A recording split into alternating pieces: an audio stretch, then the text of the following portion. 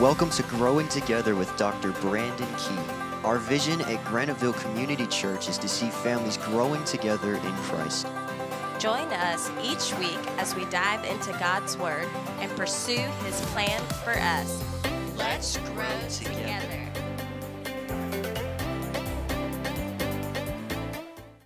As we continue to look at the fruits of the Spirit from Galatians chapter 5, today I want to talk about the fruit of the Spirit, gentleness.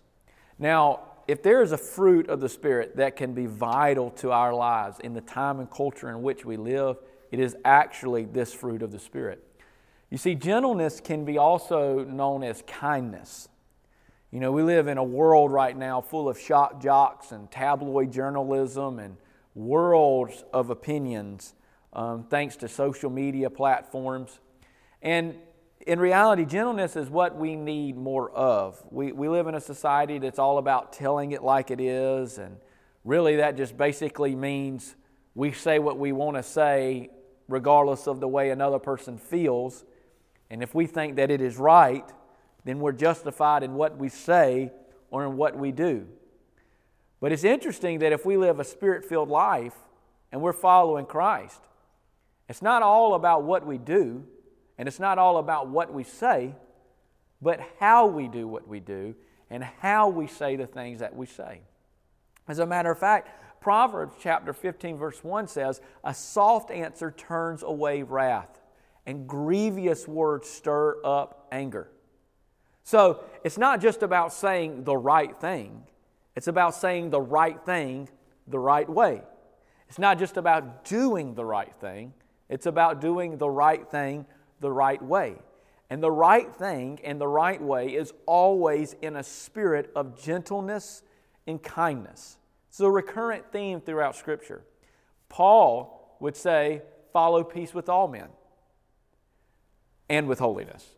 So we have to be peaceful. We have to be gentle. Blessed are the meek, for they shall inherit the earth. There's something to be treasured about being gentle, about saying the right things and doing the right things in the right way. But here's the difficulty.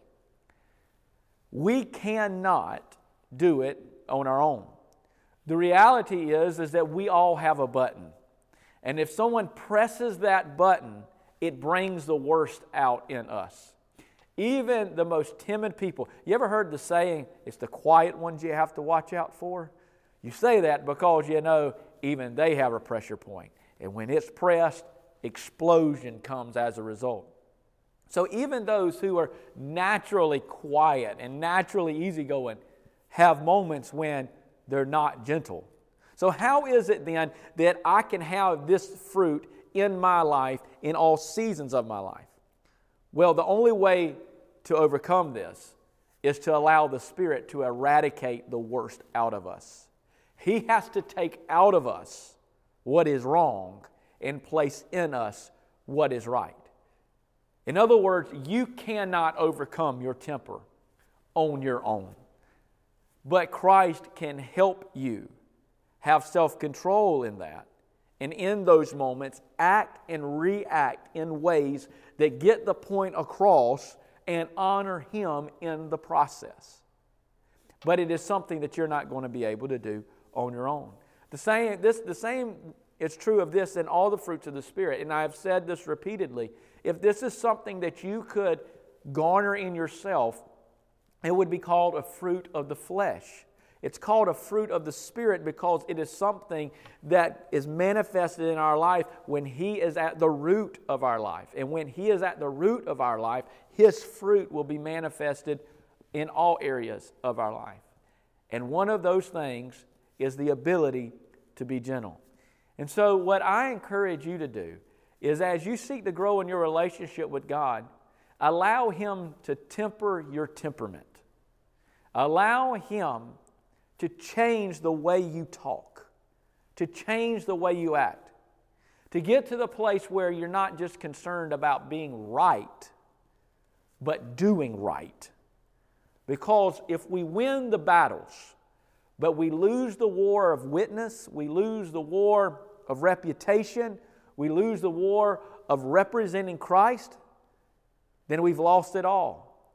And there are so many people, I'm included, if we're not careful, we'll get so consumed about winning a moment that we'll lose everything else. What will temper this is always coming from a place of gentleness and kindness in the way that we talk and we treat others. And that is only possible through His Spirit, because as we follow Him and His Spirit is in us, we will exhibit the greatest commandment. We will love God and we will love one another. Lord, Heavenly Father, God, I thank You, Lord, for this day, God, and I thank You for Your Spirit that You have given us to strengthen us, to comfort us, to guide us and direct us in life. God, I just ask, Lord, as only You can, Lord, that You would help us not just to surrender to You, but, Lord, to reflect You in all that we do. And God, I ask, Lord, that You would help us to operate from seats of gentleness and kindness. Lord, help us to be a people who leaves a room better than what it was when we came in. Help us to be life givers and breathers of hope in this world. And for it, God, will give You praise. And in Christ's name, I'm praying of thanks. Amen. Thank you, and have a blessed week. Thank you for joining us today. We pray that you have been blessed by God's Word.